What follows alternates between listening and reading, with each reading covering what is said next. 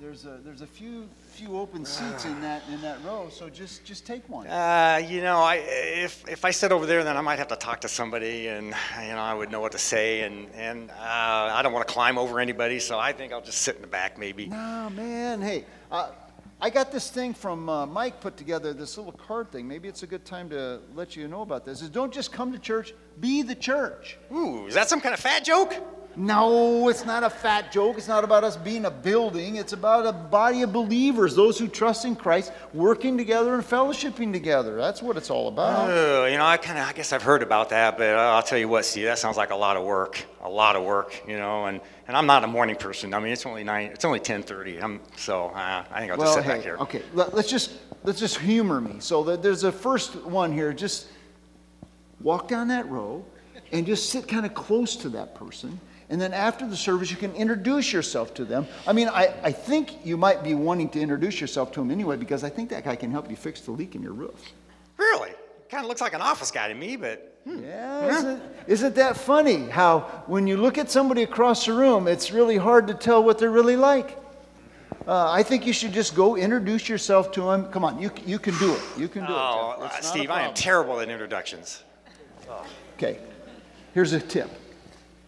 Tell him your name and ask him what his name is. Oh, I'm even worse at names. Well, he is too. Yeah, well, now what? Okay, well, he's probably got a family. He's probably got a neighborhood. He's probably got a job. He'd probably like to talk about any one of those things. Next thing you know, you're going to lunch. He's telling you how to fix your roof. You're giving him some landscaping advice. And I know the guy wants to be in a small group, and so you could just invite him to be in yours. That's a good idea. All right, I'm going to refill my coffee, and then I'll probably do that. Okay, all right. Be the church, Jeff. All right. At this time, we'd like to just recognize the elders would like to have... Yeah, you get to come back up here, buddy. Jeff's supposed to do this. So, I'm supposed to do this. Well, thanks for humoring us with our little silly skit, but... right now, we want to do something that's kind of fun. Kevin and Don, your family, come on up. Rose, I saw you come in. Where are you? Way in the back. Come on up here, sweetie. Would you please? These guys, they've been to our church membership class. We've met with them, heard their testimonies, and so we're just doing the official. We're welcoming you here as members of Creekside. So after we get done, I'll give you the secret handshake, and then you will be official members. But actually, so being part of Creekside family just means that you're here. You're going to be using your gifts and your talents here at Creekside to help this family do what God wants us to do in Urbandale and Greater Des Moines and for His world. So we are glad to have you guys here, and I'm just going to have a little prayer right now.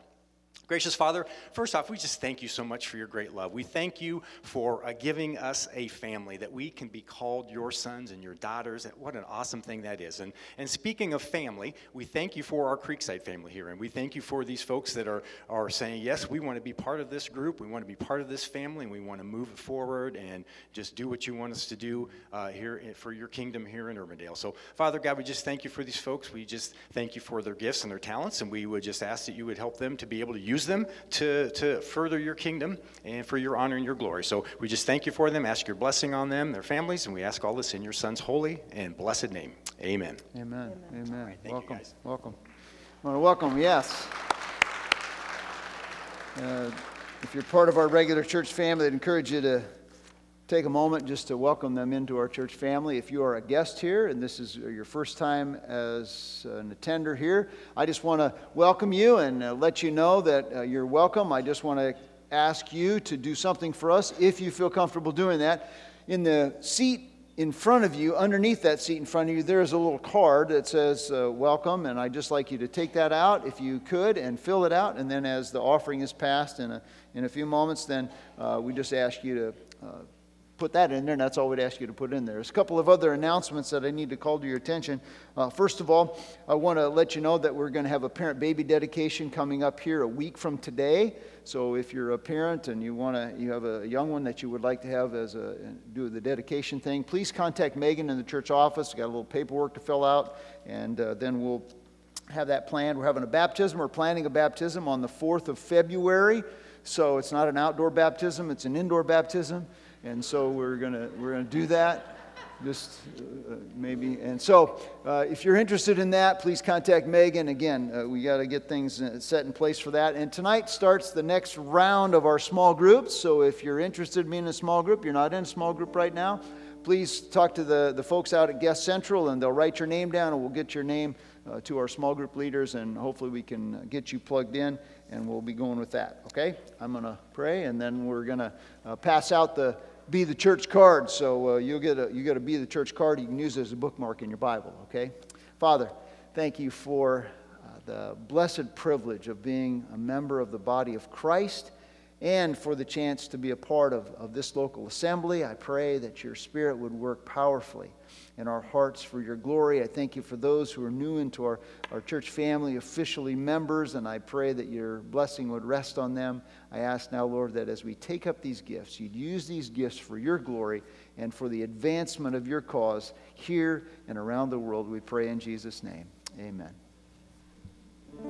You know, the offering is going to be passed around now. I'm just curious, a show of hands, how many of you guys have had a cold in the last 2 weeks? Raise your hand if you've had a cold in the last 2 weeks. All right, now you know who to move away from. I'm one of those people as well, so I apologize for my voice this morning. It's a little froggy, but, you know, we all come here. Some of us are battling sicknesses or just getting over sicknesses, and some of us are dealing with hurts and struggles on the inside that no one else can see. And so we have a chance to come here to remember what's true, to remember what's right, and to remember what Jesus has done for us. And this next song is, hopefully it's pretty easy to get. We've sang it a couple times. But it really kind of speaks to that truth that Jesus is our Redeemer.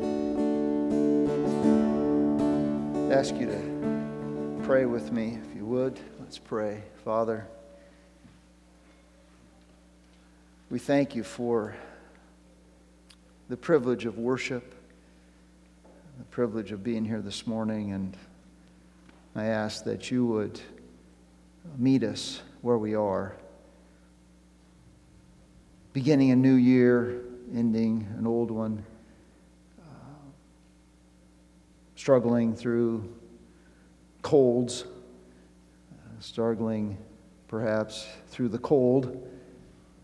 Give us grace, keep us focused, and help us, Lord. Perhaps we're here this morning searching and seeking, or skeptical and antagonistic, or just blah. I just pray that you would speak your word to us as you see fit to meet our needs and to draw us to yourself. We pray in Jesus' name. Amen. I was wondering this morning if you received a text message, like just say right now you get a text message and you actually look at the text message, and the text message is, okay, immediately after church, your parents are going to be at your house, your in-laws, your family member, your brother, your sister, somebody that's really important to you, they're going to show up immediately after the service. Okay, for you young people, it's like your parents are going right into your room right after the service, okay? They're going to come and they're going to show up right in your room. I wonder if you had that knowledge, if it would affect the way you dealt with things immediately after the service. Like, would it change the way you acted? If you knew that immediately there was going to be these people at your house, at your place, or in your room, that their opinion of what was going on there mattered to you at all. I'm guessing, I'm assuming that most of us would think, yes, I got a lot of things to pick up. I've got a lot of junk on the counter. I've got a lot of stuff in my bathroom. Oh, don't go there. Whatever. Most of us like to think and like to have our dwelling in order, and we like to have our demeanor, appropriate or proper when company arrives. I remember when I was a kid, one time we were in the house and we were just kind of goofing off after supper, and my dad started this whole thing, so I'll blame him, but we had some grapes. And so we were throwing the grapes in the air, and catching them in our mouth. And so the whole family, we're all throwing the grapes in the air and catching it. It's in the summertime, so the door's open. And next thing we know, there's a knock at the door, and somebody had been standing there watching our whole family, catching grapes in our mouths and chasing them on the floor, picking them up, washing them off, trying it again, whatever. It's like, whoa, that's really embarrassing, And most of us feel it. And so as we kind of get back into the series that we began before Christmas, this possess what you profess, the next section that we come to in 1 John chapter 2, verses 28 through chapter 3, verse 3, it's John kind of leverages this natural tendency that we have to be wanting our house in order, to do things properly and appropriately when company comes, to motivate believers to live rightly in anticipation of Christ's coming. Because company is coming. And when company comes, what will our state be? How will we be found? In this next section of John, 1 John beginning with chapter 2, verse 28, through chapter 4, we find a revisiting of some of the same tests of the proof of our faith that we saw before. In chapter 3, beginning here, chapter 2, the end of chapter 2, beginning of chapter 3, we revisit this moral test, the obedience, the righteousness. Are we living out? We know we possess what we profess if we live rightly. Then we move on into chapter 3 a little bit further in verses 11 through 18, and the love test comes back. Are we loving each other? That's the way we know that we're really in the family of God, is if we're loving one another. And then as we move into chapter 4, there is the doctrine or the Christ test. What do we do with Jesus? That gives indication of whether or not we really are in the family of God. But in chapter 2, verses 28 through chapter 3, verse 10, we'll deal with the next part of it next time. We're looking at our response to the coming of Christ. Here this morning, the future coming of Jesus. How does that impact believers? And the way we live in light of Jesus' future return is an indication of whether or not we're really in the family. Then next week, it's kind of out of order. It's the first return of Jesus. How do we respond to the first return of Jesus? And our response to that is an indication of whether or not we're really in the family.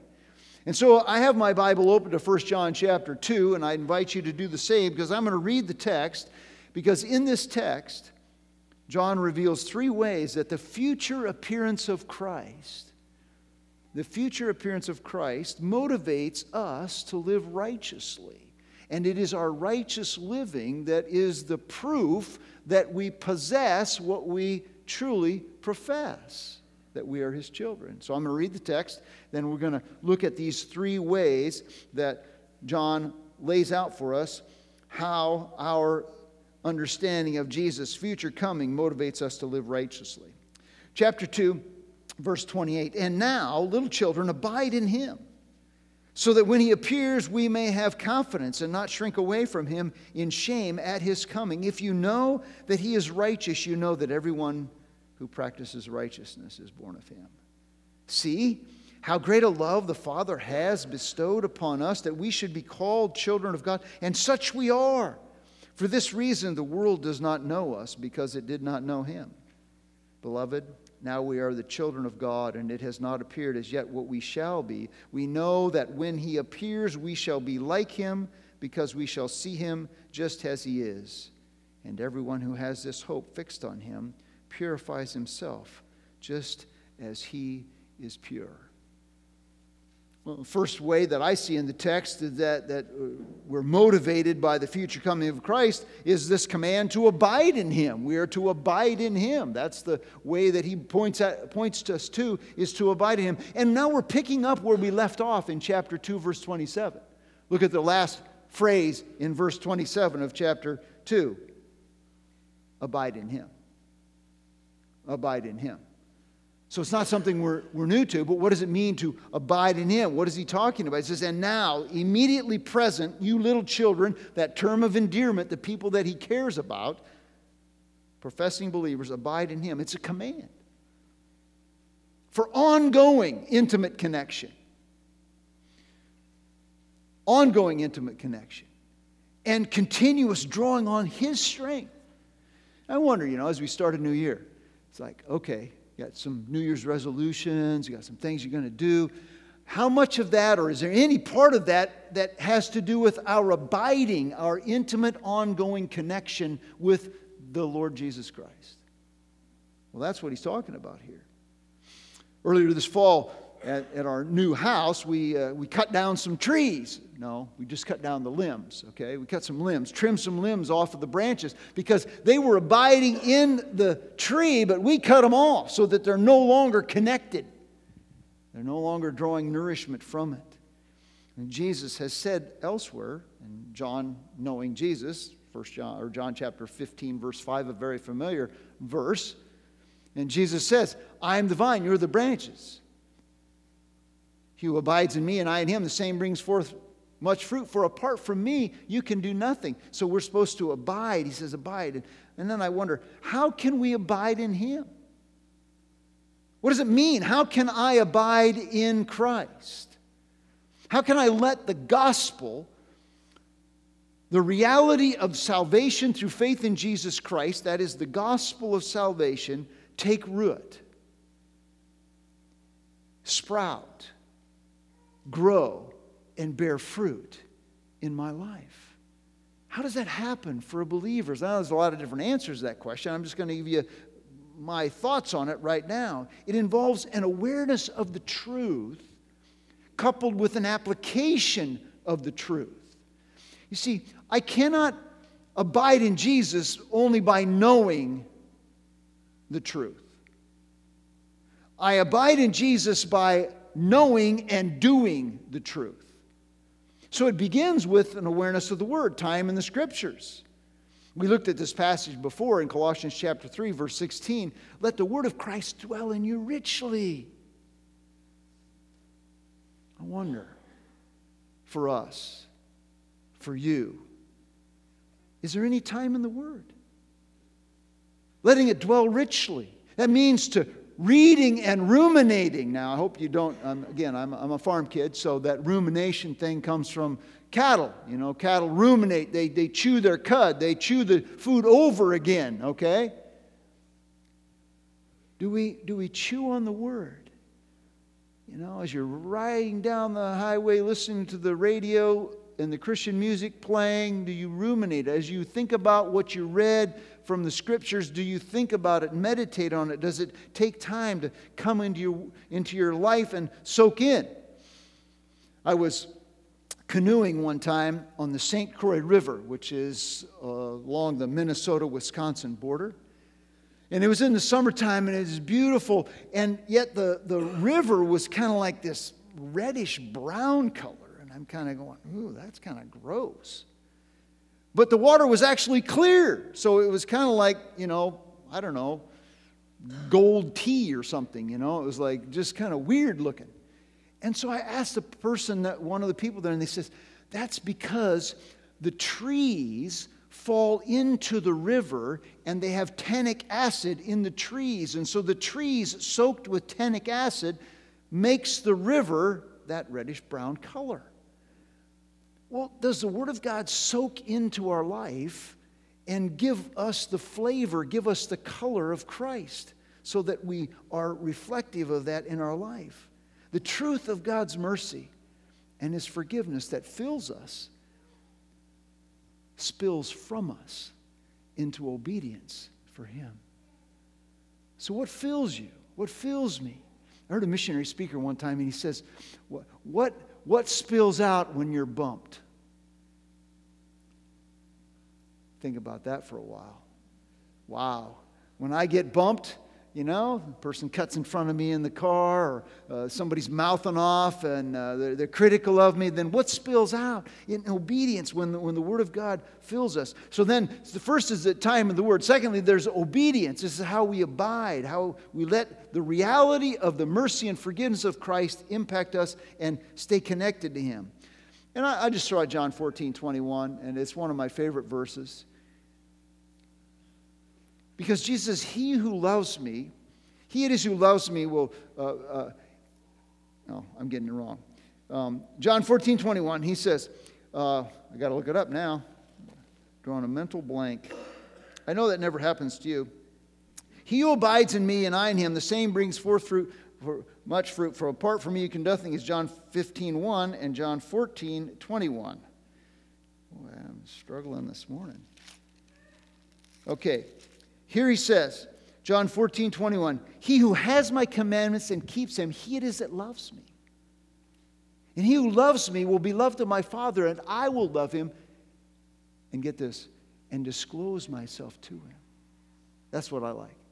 Is when we're obedient to God, then he reveals more of his word to him, and he reveals more of himself to us so that we begin to abide in him more deeply and more fully. So this is the obedience part. I don't know if you remember, a few weeks ago, I told you about the corn and beans in the rural areas, that it grows up. And when the corn and bean grows up, then it shades the row between it and it chokes out the weeds. When the Word of God is abiding in us and we're obeying the Word of God, then it chokes out the sin in our life. And then we are abiding in Christ. And there's other things that contribute to this abiding. It's time not only in the Word, not only in obedience, but there's time in prayer. In Colossians 4, Paul says, be devoted to prayer. Be devoted to prayer. In an attitude of thanksgiving, you know. And I'm thinking, not just about saying, grace before the meal, but I'm thinking spending time with the Lord and listening to what he has to say to us and going before him and letting our hearts pour out to him so that we can get to know him better. Do we spend any time at all just praying to him? I wonder if it's just, I don't get time for that. Time with other believers. Hebrews 10, do not forsake the assembling of yourselves together as the manner of some is. But spend time so you can stimulate one another to love and good deeds. I don't know about you, but it's just interesting that as I spend time with certain believers, just really get me juiced up about my walk with God. They just encourage me to keep growing and maturing, and they challenge me with what they say and what they do.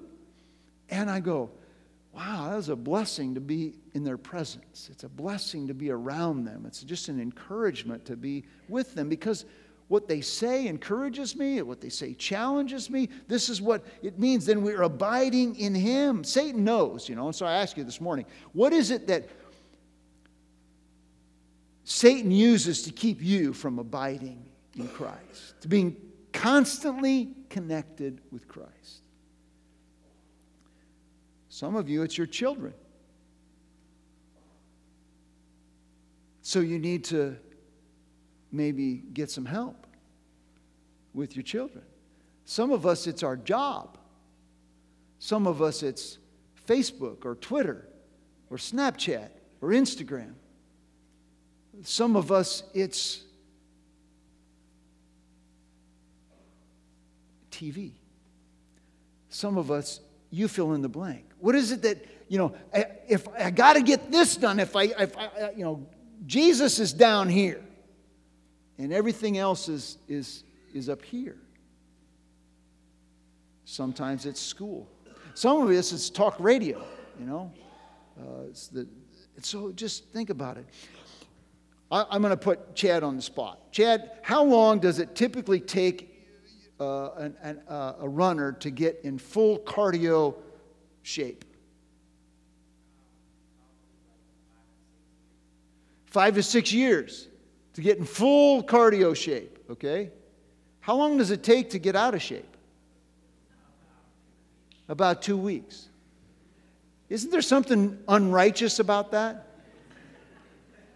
I mean, it's like, I was thinking a little shorter time. I'm thinking like about 6 or 8 weeks to get, and maybe I'm not running near as far as Chad is, but, so it takes about 6 or 8 weeks to get in that kind of shape, or years.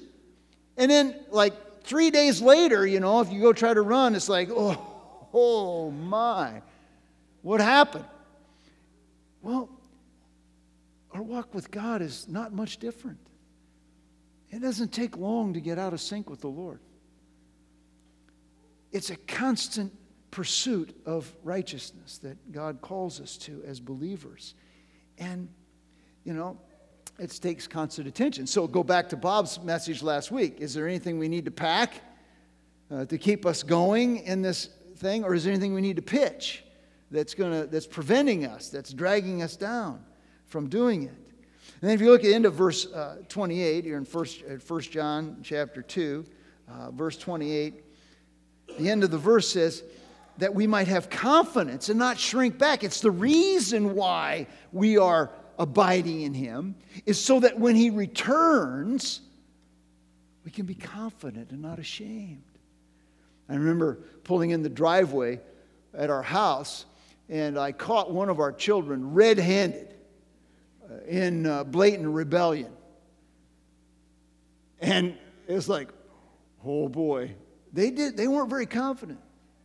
I mean, they just kind of slithered around, like a dog that got caught doing something, its tail between its legs, and just kind of slunk around to find a hole to hide in. Is that the way you want to be when Jesus comes back? Not me. I want to be confident, not arrogant, but just confident that He finds me living as best as I can. It's imperfect, but as best I can. And that's what Paul says, is that, John says, you got to do this, abide in Him, so that when He comes, you don't shrink back. Jesus gave us some instructions about how to prepare for His return in Luke chapter 12. And we'll look at a few of those. You can't read them maybe very well because I put it in too small a print. But be dressed in readiness and keep your lamps alight, and be like men who are waiting for their master when he returns from the wedding feast, so that they may immediately open the door to him when he comes and knocks. Blessed are those slaves whom the master shall find on alert when he comes. You too, be ready, for the Son of Man is coming for an hour, at an hour that you do not expect him. Like getting a text that you're getting company immediately after the service. It's an hour you don't expect it. It's when you don't expect it, and He's coming. So how should we live? We should be ready for Him. And then verse 29 kind of elaborates on the necessity of right living in light of His coming. He says, if you know that He is righteous, which we do, you know that everyone who practices righteousness is born of Him. The children reflect the character of the Father. There is a basketball player that I know of, and I was sitting at a ball game, and he just really has this really bad attitude. It's just kind of it's really kind of annoying to me, because he's like a big crybaby. And so anything doesn't go his way, and he's rolling his eyes and doing this stuff, and just like this. And there was a gal sitting next to me at the game, and she's a teacher in the school, and she knows this child, this student, and she also knows the student's father. And she told me the student's father is exactly the same way. Surprise, surprise, surprise. Are we like our Father? Those who are righteous, everyone who practices righteousness is born of Him. There's the test. Those who are righteous are children of the righteous one. And so he says, in light of His coming, we should live rightly, because that's who He is. And he says they're born of Him. Now, the pronouns in this section kind of seem to me to go back and forth and are intertwined, because born of Him here, I think, doesn't mean Jesus, because it's that phrase is never used of Jesus. It's almost always used of God the Father. So they're born of God the Father. They're born of Him. So I wonder, do I merely profess faith in Christ, or do my actions prove my faith in Christ? Now, it doesn't mean you never make a mistake, you never sin, but am I moving in a trajectory towards Christ-likeness in my life? And then it's kind of fascinating to me how John, he uses this phrase, born of Him, born of God. And that kind of sends his mind into this thought about praising the one of whom He's born and why He's born of Him.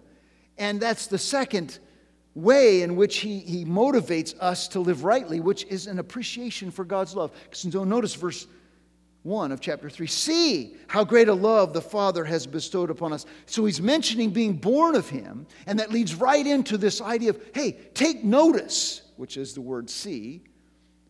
Take a look and see this. How great, now the ESV says what kind of. The word is almost always used refers, it's something that you make a big deal about. Okay? How great, how you contemplate the astonishment of it. It's like I said, if you go to the Grand Canyon, wow. Somebody from Hungary asked me, what is it like to go to the Grand Canyon? What's the Grand Canyon like? I said, it is breathtaking. It is breathtaking. He says, see, contemplate, think about how astonishing the love of Christ bestowed upon us is.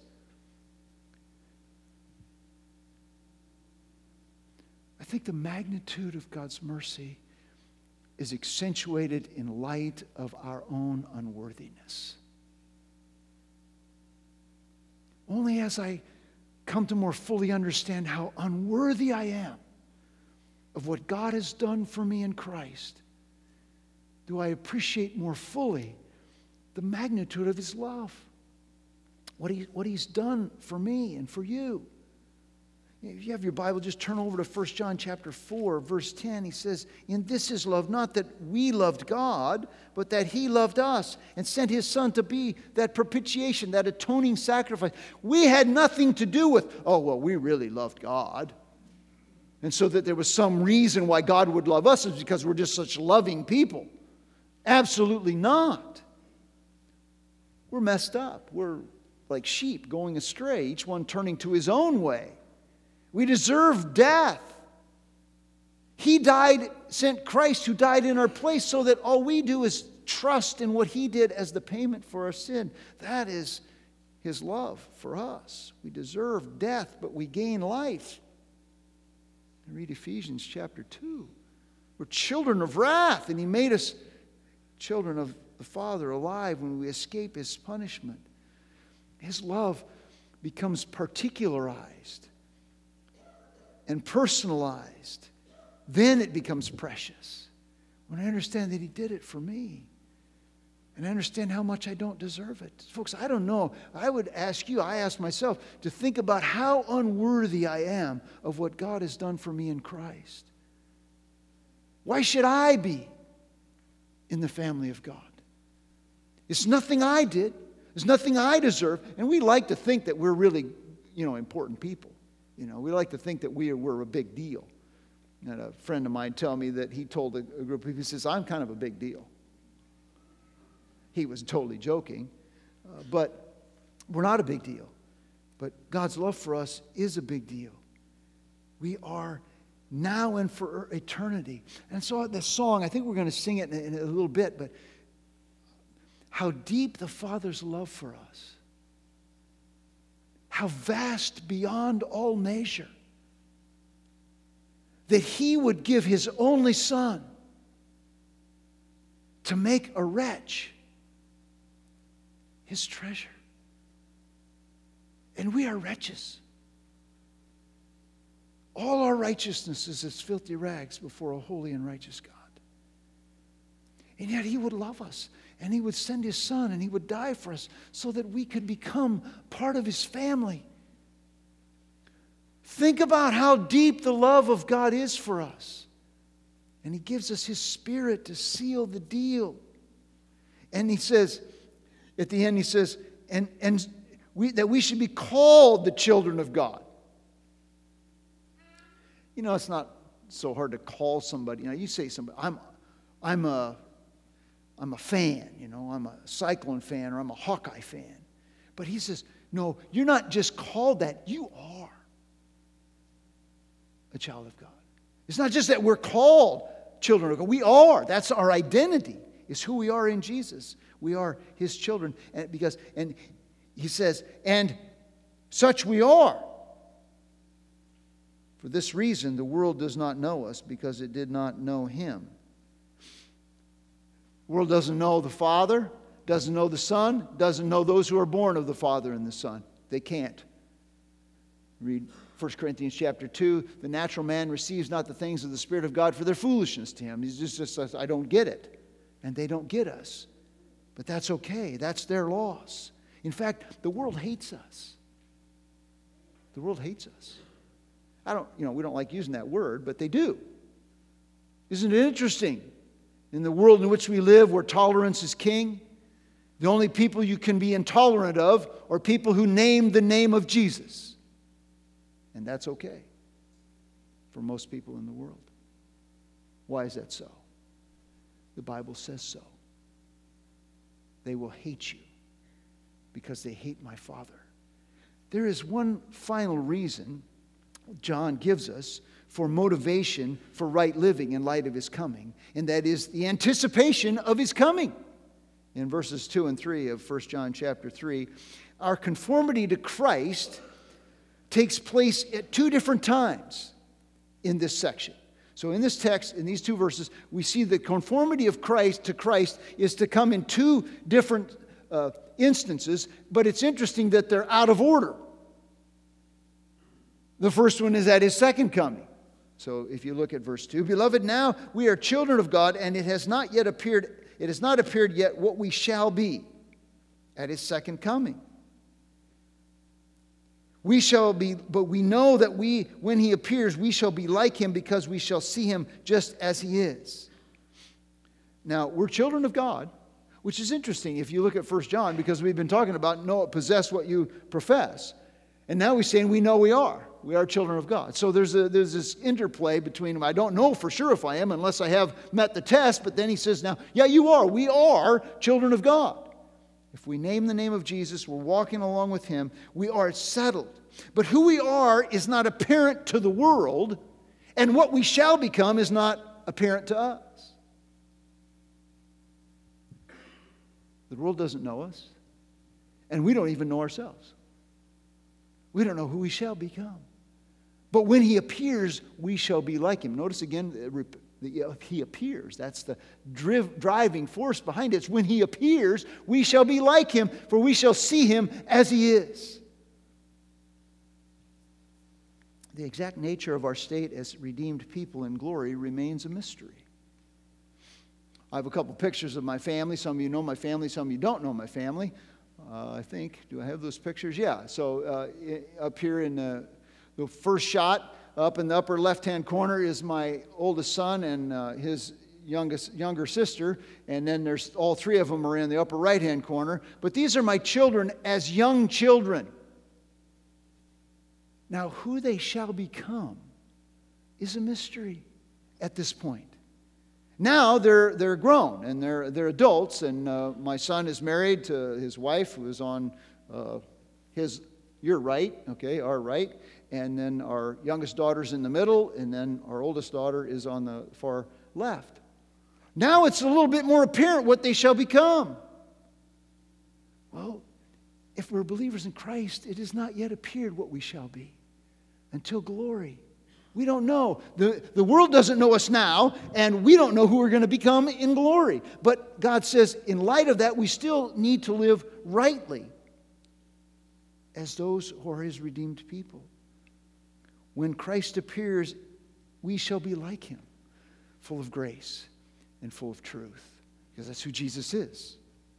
The Word became flesh and made his dwelling among us, and we beheld his glory. Glory is of the only begotten Father, full of grace and truth. He's the guy who is merciful and compassionate. That's what he said in Matthew chapter 11. Come to me, all you that labor and are heavy laden, and I will give you rest. Take my yoke upon you and learn of me, for I am meek and lowly of heart. That's his self-description. Wow. Meek and humble. I got a long ways to go.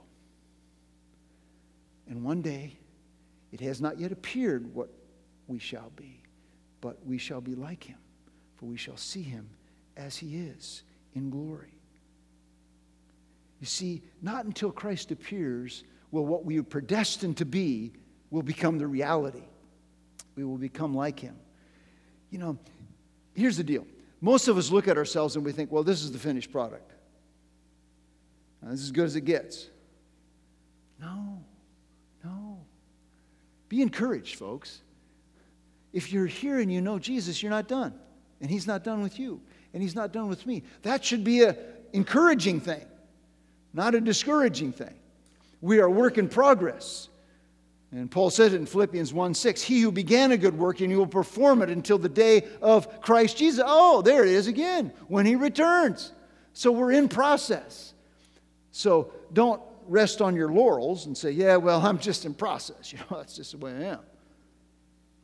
But we keep pressing ahead, as we were reminded last week.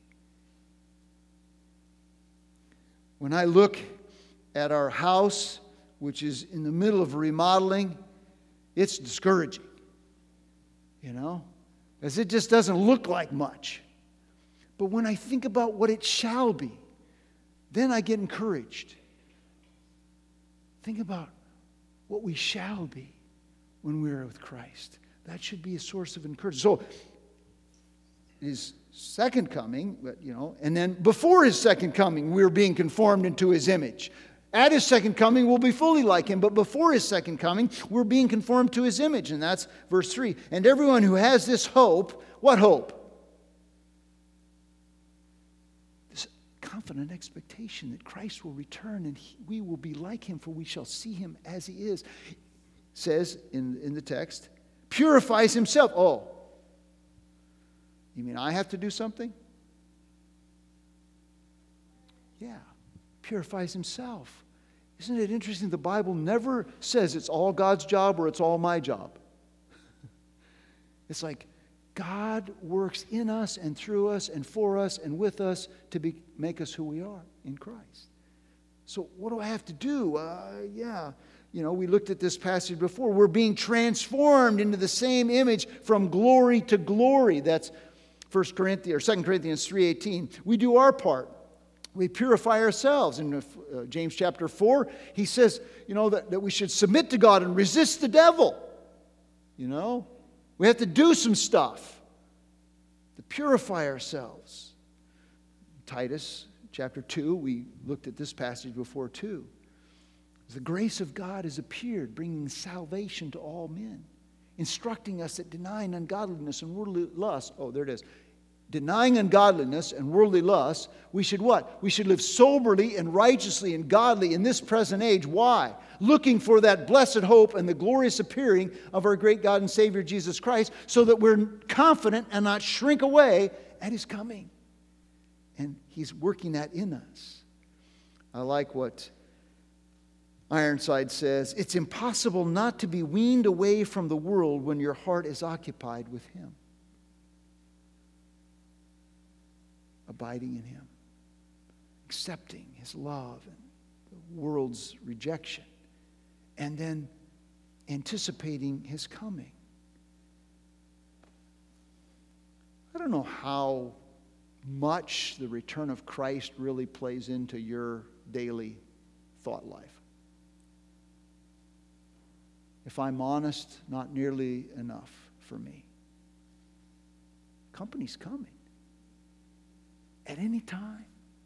That's what the Bible says. So how should we live? When Marla and I were dating, we were just before we were married, we were living in the same town. We had a long-distance dating engagement relationship because she was in Nashville and I was in Warsaw. She was in dietetics internship and I was in seminary, and so and that was in the days when you 55 mile an hour speed limit on the freeway, and she was in Nashville, about 8 hours away. We didn't have cell phones, so we made one call a week to talk to each other, and we had to limit that because cha-ching, cha-ching, cha-ching, and both of us were poor and not making any money. And we lived in the same town. Guess what? My demeanor changed. I could know that she could show up at any moment to the trailer in which Jay and I lived, and that was a motivating factor to keep the place cleaner than we ever cared to keep the place.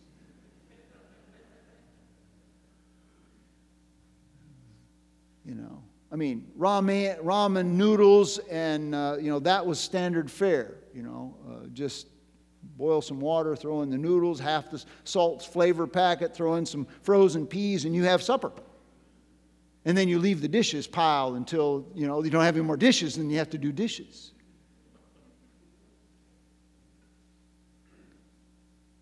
Christ is coming, and we should be motivated. So I want you to contemplate, if you will, with me this morning, and contemplate the love of God for us. And some of you may be skeptics, you may be antagonists, you may be critics. And you say, what should I contemplate? Contemplate the love of God, because only in Christ is there real purpose and meaning. Only in Christ is there the satisfaction that your soul desires. Only in Christ is the real answer to the ache in your heart. Courage to press ahead in the midst of difficulty. Well, you can try all the other stuff you want. You can inebriate yourself. You can get drunk on TV or donuts or whatever you want to, Krispy Kreme. That's not going to solve the problem. You can buy more stuff. It won't satisfy you. But Jesus Christ will. And contemplate His love. The righteous God made it possible for a rebellious man to have purpose and meaning and pardon and peace and a future with Him. God did love the world. Then confess. Some of us, we got junk. We just need to, trash some stuff and pack some stuff so we can abide in Christ. That's the answer. Is abide in Him, that righteous life. And I don't know, just maybe make one commitment in 2018 that will enable us to more consistently imbibe. Something I will just. I'm not saying you have to give something up completely, but just maybe pare it back a little bit so you got time for Jesus. You see, righteousness is not made possible without a relationship with Christ. And so as we celebrate the elements of communion, we take these elements, what we do is we are actually contemplating the depth of God's love for us. How deep the Father's love, that He would send His Son, and we break the bread, demonstrate and illustrate His body broken, and we drink the cup as a remembrance of His blood shed. And I hope and I pray that it doesn't become routine, because we do it every week. Isn't it interesting? Some of you have been critical of other denominations because they do these things out of tradition. And they do it every week, so it doesn't mean anything to them. Beware. Repetition can breed complacency and indifference, and I hope and I pray that it doesn't. So there's an invitation in these elements that if you've never fully, personally trusted in Christ and His death as a payment for your sins, that you would invite Him to be your Lord, acknowledge your sin, turn from it, and trust Him. And as you take these elements, you celebrate what He's done for you.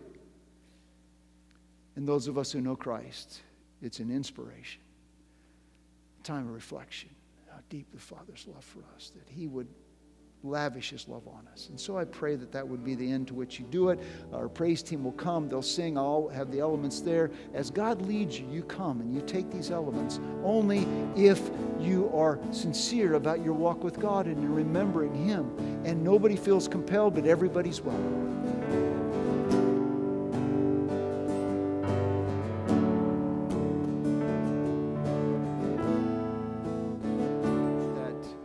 Of what Christ has done for us, that compels us to do something for Christ. It's not just about what all we have received. It's what we have received that God wants us to share.